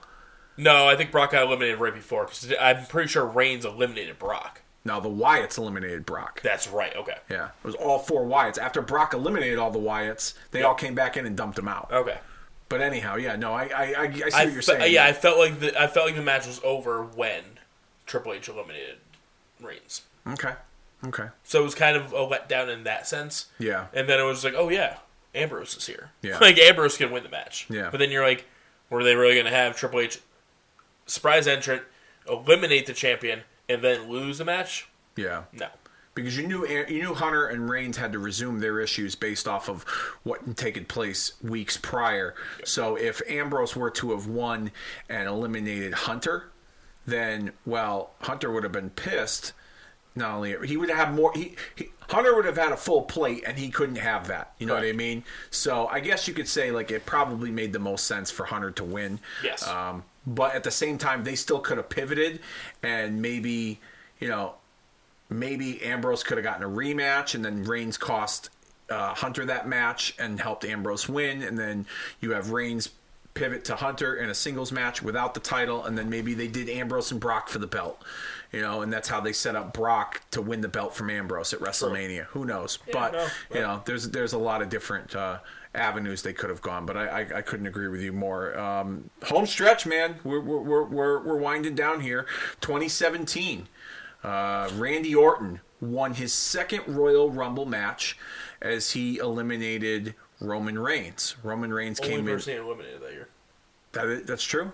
Well, I'm stats. Cheating a little bit. No, that's fine. By all means, go for it. I think that might be. I mean, obviously, it's tied for the record of least eliminations winning a tournament. That's interesting. I didn't even know that. Wow. So he eliminates Reigns, and Reigns wasn't even originally announced to be in the match.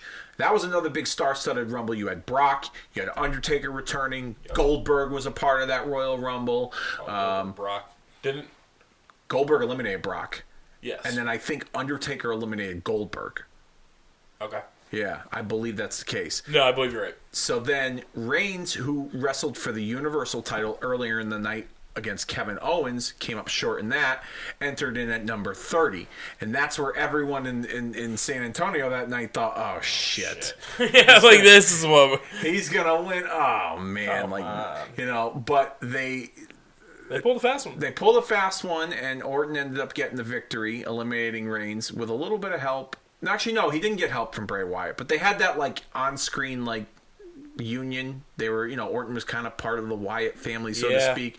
And so I guess, Wyatt's elimination took place from Reigns, and then Orton capitalized on it and dumped Reigns. Now, Reigns' path to WrestleMania following that was very interesting because in that Royal Rumble match, they planted the seeds for where Reigns was going to go, and that was against Undertaker when he eliminated Undertaker from that Royal Rumble match very decisively. And you knew right then and there, well, this ain't over.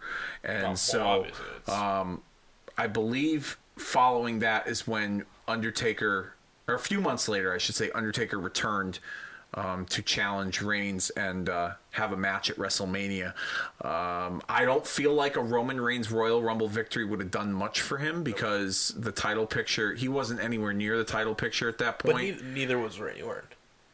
But Orton had that thing. Orton had that association with. Yeah, that was the thing. Cena didn't Bray win the title? Yeah. At Fastlane, I'm assuming. Chamber. Yeah, he won the Elimination Chamber. And then the match was thrown together between Orton. So the seeds were planted. Yeah, the seeds were planted. But the path here was like I said, Reigns wasn't. Reigns. I should say. Let me recheck my statement. Reigns was in the title picture for the Universal Championship with Kevin Owens. Always been in the title picture, but will be. Braun cost him that title match that night.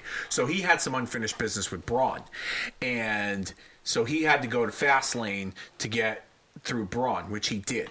And then that's when they later set up him and Undertaker following that match. But as far as Orton goes, Orton winning the Royal Rumble and Wyatt winning the Elimination Chamber, then there was the issue of AJ Styles never really getting his one-on-one rematch for the championship because he lost to Cena that night at the Rumble. Yep. Then Cena defended the belt in the Chamber and lost it to Wyatt, AJ being the last guy that Wyatt pinned to win the championship. So AJ went on this path of, I deserve my one-on-one rematch. He eventually faced Shane. It would eventually lead to Shane, but he had to go through Harper, and then I think he beat Harper, and then he had to go through Orton, and Orton beat him, and so then you got Orton and Wyatt, and that's how all that shit went down, which I thought wasn't a bad way to get to WrestleMania. I just thought the payoff was kind of silly. But certainly agree that I certainly agree with you that Roman Reigns winning that Royal Rumble did nothing because of his interaction with Undertaker. You weren't going to do Roman and Undertaker for the belt. You didn't need to. You already had it established right there that Reigns was, he had made his mark eliminating Undertaker, and you knew that Undertaker was coming back to get his revenge. Yeah. And that seals that.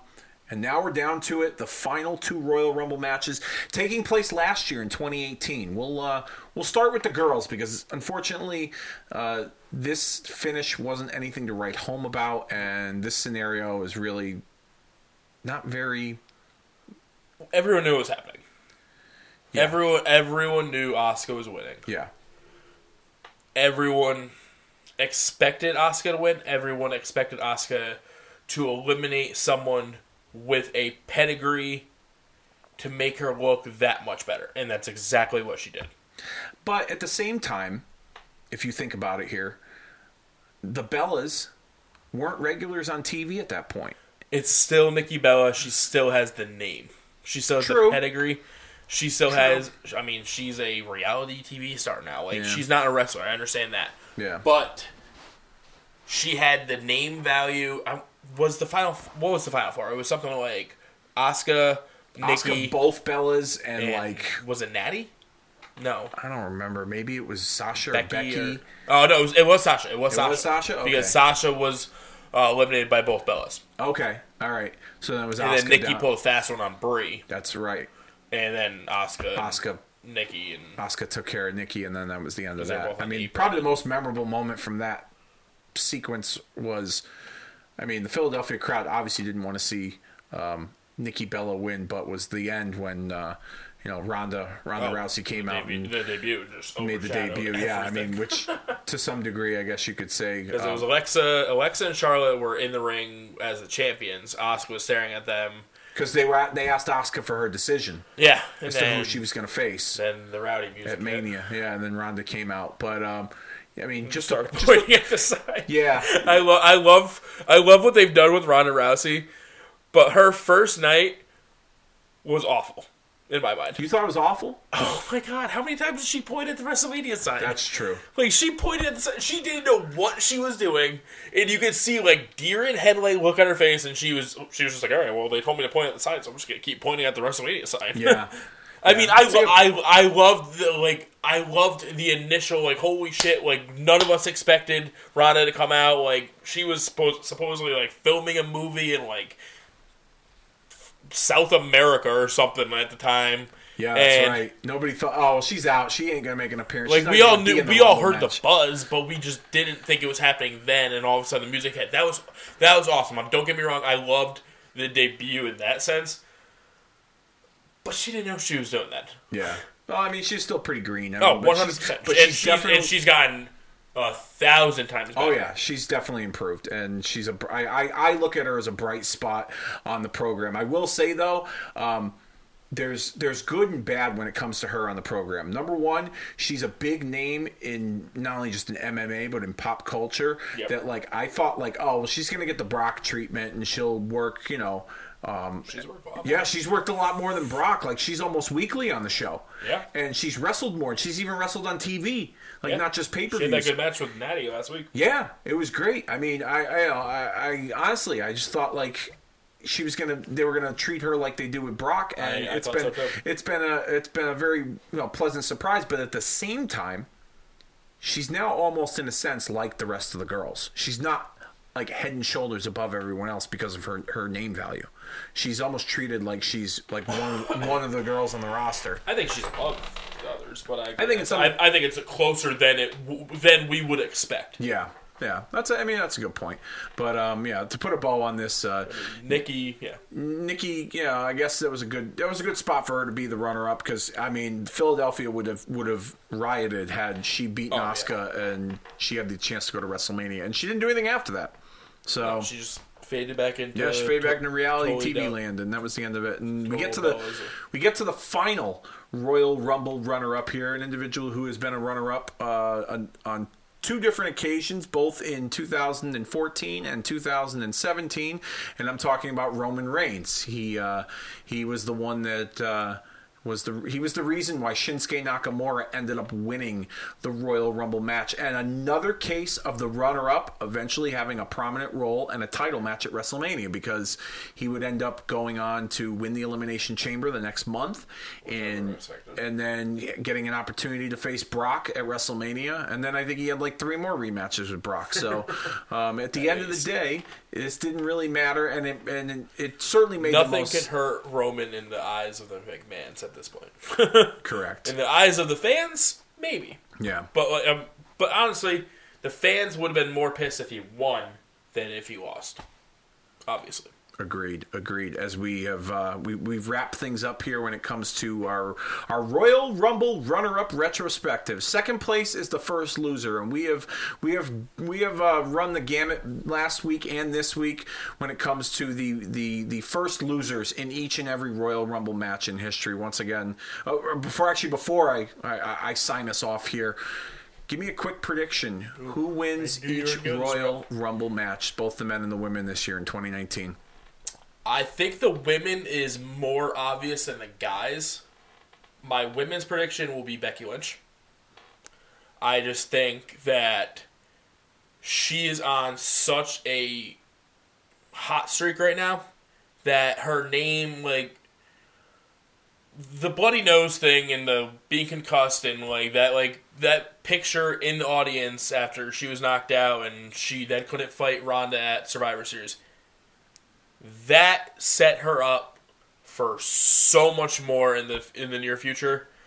They have to strike while the iron's hot on that, and I think they give us Becky versus Ronda, and I think they give us a rematch of Asuka versus Flair from last year's Mania. Interesting.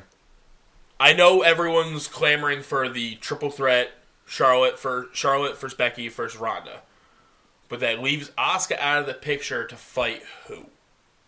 I think the WWE messed up in the sense that they had Charlotte beat Asuka last year at Mania. I think they dropped the ball in that regard. I think Asuka could have benefited. Like, obviously, she was going to lose at some point. Mm-hmm. But does she really need to take her first loss at Mania? No. I mean, let's put it this way: if they capitalized on Asuka's loss and they did something meaningful with her following that, then it wouldn't bother me. But she did nothing. She virtually did nothing after that loss. I agree. And I felt like, well, shit. They could have turned it into a heel turn, or they could have, a redemption story of some kind. If they did something following kind of a redemption story right now. Now we're talking about right now. But I mean, back then, following up, like maybe they designed it that way. It's like, all right, we're going to give her a break. We're going to cool her off a little bit, and then we'll insert her back in. But who do you think is winning the women's match? Well, I mean, unless you're not willing to give your opinion. I'll give my pick now. I mean, I'm guessing it's Charlotte. No, I mean, I go back and forth between Charlotte and Becky based off of what's taken place with the stuff with Ronda. Yep. I like they have so much to capitalize on based off of what Nia did with that punch and breaking her nose and the concussion and that image of her like standing in the crowd with like the blood. That's awesome. Like the female version of what Austin, at WrestleMania 13. But Charlotte, in many ways, her character had seemed to kind of cool off a little bit with Becky's rise at the same time, and people were kind of getting turned off by Charlotte, and she redeemed herself when she had that match with Ronda. Yeah. And the beating that she gave Ronda with the kendo stick after that, I felt like, well, now Charlotte's a player. Like, you can't not include her in the title plans at some point, which brings me to... I wouldn't say this is a prediction, but this is something that I'm kind of hoping that they go with. I'm kind of hoping they redo the 1994 Royal Rumble finish where both girls are the co-winners.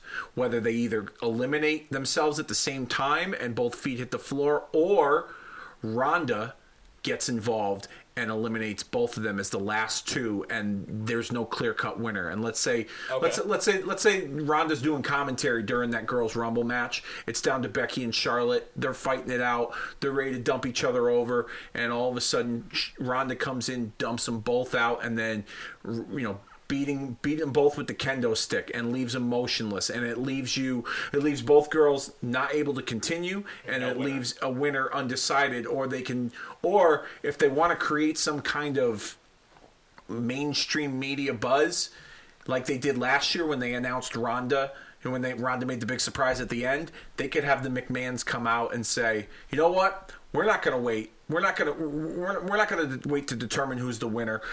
Both Becky and Charlotte are your co-winners of the Royal Rumble, and both will face... We're going to give the people what they want. The triple threat. Becky, Ronda, Charlotte for the title at WrestleMania. Okay, I just thought of this as you were saying it. Do they need to do that with the end?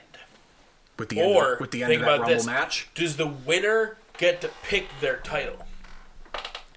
That depends on what direction you want to go in. Because I can see one person winning and not wanting to face Ronda. Really? Bliss. Okay. I can see them still doing the triple threat match of Charlotte, Becky, and Ronda, where say they start the match. Becky and Charlotte start the match. And they're eliminated early? By Ronda. Okay. Ronda comes out to start the match. So they're the first two. They're freaking beating the crap out of each other. Say they go 10 minutes where every time a third person comes in, they're both tossing them out. They both toss them out, so it's just the two of them. Okay. And then all of a sudden, Ronda comes out, eliminates both them. You go to the picture-in-picture where you're seeing the three of them beat the crap out of each other in the backstage, but you're also still watching the women's match. They give you a couple fillers, a couple of people, but then you have Bliss win the match. And she's like, "Yeah, no shit, I'm not facing Ronda. Yeah, I've already gone down that road. There's no way I'm beating her. I'm gonna go for Asuka." That's not a bad. You know what? That's not a. Honestly, now that you mention that, Like, first of all, you get Bliss. Bliss is a great talker. Yeah. She's probably the best talker. Yeah. And for the women, yeah, you get her being able to hold the mic because let's be serious. Asuka's a fighter. She's not a talker. yeah, no shit. So Yeah. you already have that setup of the triple threat match between the match that everyone wants to see of Charlotte, Becky, and Ronda. And then you get Bliss versus Asuka as the other one. Big names in all 5 women. That's you know what I think most people are expecting Charlotte or Becky to win, so that's not a bad idea that they throw a curveball like that with like an Alexa Bliss. If it's not someone like her, then maybe a Nia Jax, who they have. I mean, there's not many options. They've kind of capitalized. No, there isn't, but they've kind of capitalized on Nia, at least up until just most recently after the match she had with Ronda, the whole face breaker thing, where you know that she's talking about having the the kind of like the. It also didn't do her any justice with like Becky Lynch clowning her in the backstage. Yeah, no, that that didn't help. I think honestly they could have waited to do that, Yeah. but I mean I understood why they did it. 100%. But, yeah. Anyhow, You got to make Becky look like a badass. So I mean The man. Now that you kind of brought that scenario up, like I don't honestly have a pick right now to win that women's. I mean, Rumble. mine's Becky or Bliss. Okay, for All that right. sense. Mine's either the finish with both Yep.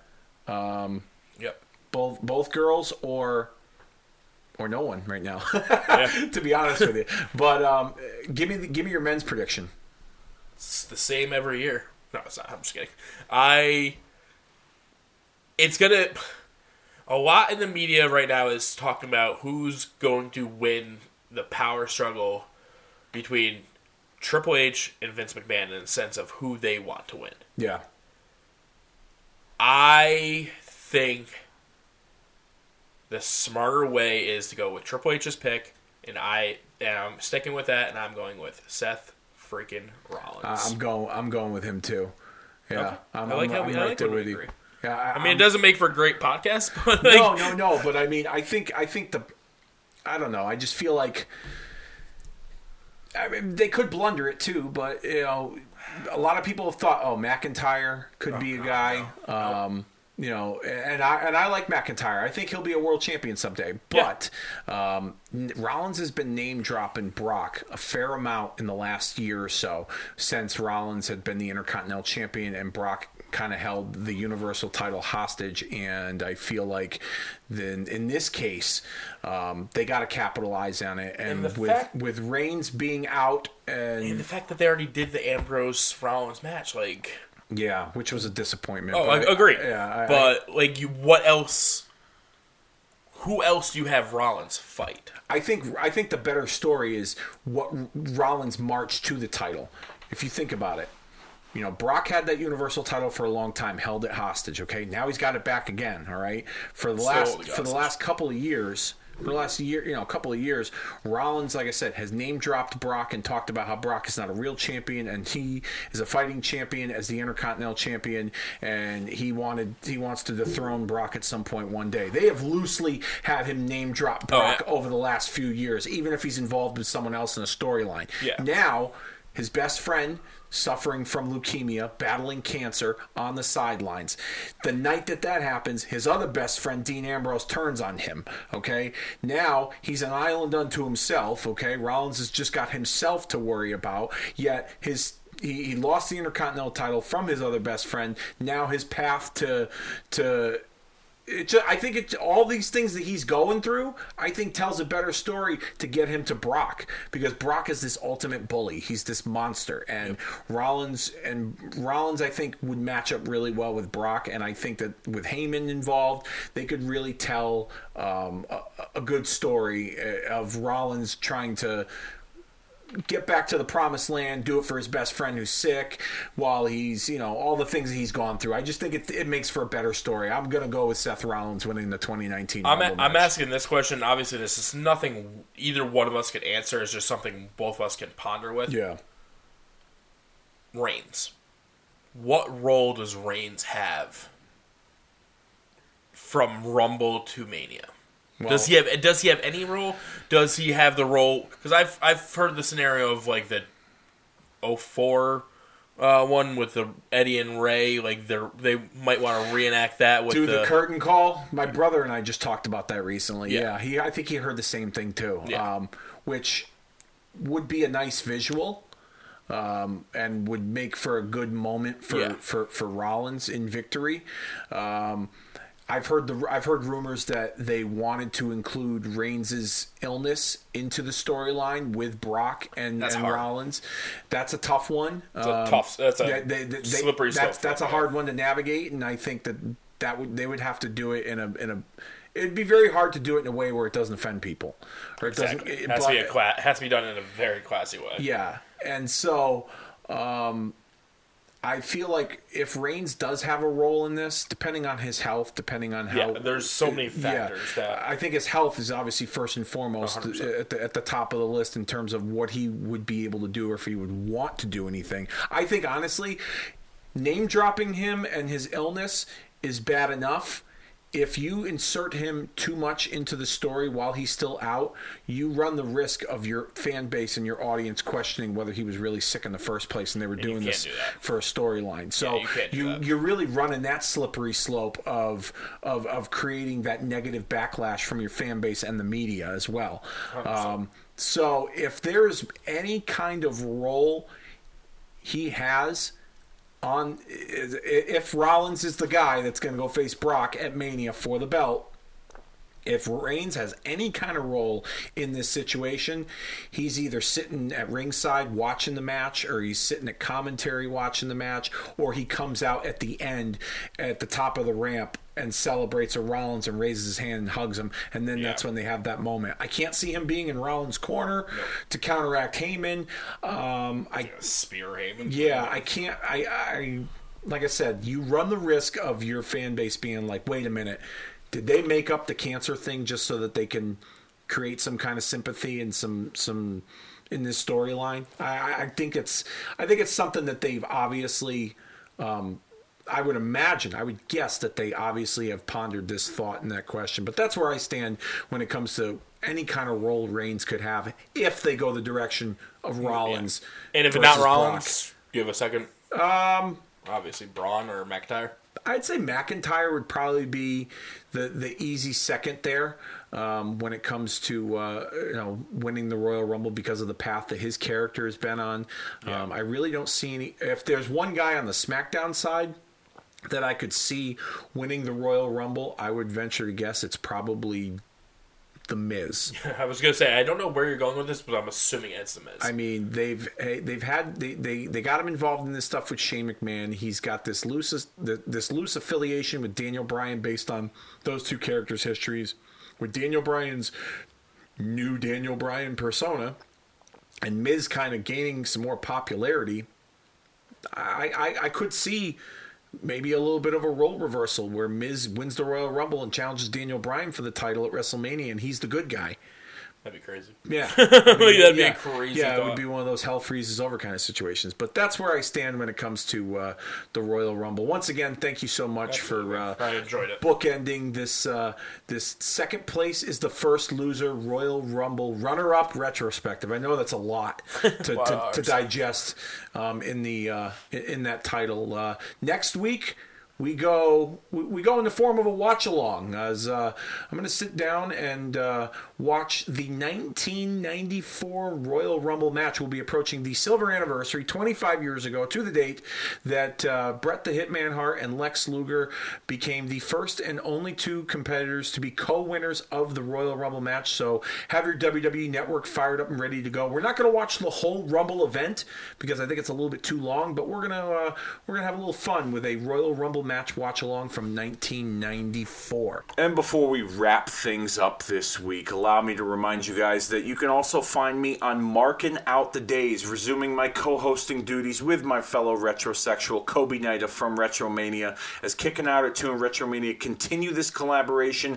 of retro pro wrestling discussions at its finest, where we mark out with important and not so important moments that have taken place in the world of professional wrestling on the given date that the show actually drops. So if you're listening to this today, January the 16th, which is a Wednesday, you can find marking out the days tomorrow, January the 17th, on a Thursday. You can find it on iTunes. You can find it on moleholeradio.com. You can find it on retromania.blogspot.com, as well as you can find it on the Kicking Out at 2 SoundCloud stream over on soundcloud.com. So the date we're going to discuss is January the 17th, and a lot has taken place in the world of wrestling on January the 17th. And Kobe and I are going to give you the good, the bad, and the ugly while we mark out and discuss some memorable moments like a Piper's Pit, for instance, that took place in 1987. We're going to discuss a few birthdays, some episodes of Monday Night Raw, an episode of Monday Nitro, a god-awful WCW pay-per-view event called Sold Out 1999.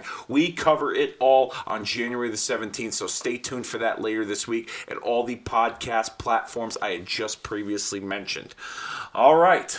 I think it's about that time that we really, and once again, we're not putting the show down for the 3 count this week because this is a special Royal Rumble themed show this week. So by all means, allow me to take this show and throw it over the top rope and make sure both feet hit the floor, and we will see you all next week.